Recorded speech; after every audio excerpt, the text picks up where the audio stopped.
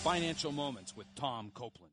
At the judgment seat of Christ, Christians will be judged based upon how we use the resources that God entrusted to us.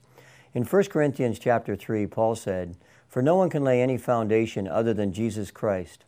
If any man builds on this foundation using gold, silver, costly stones, wood, hay, or straw, his work will be shown for what it is, because the day, that is the judgment seat of Christ, will bring it to light.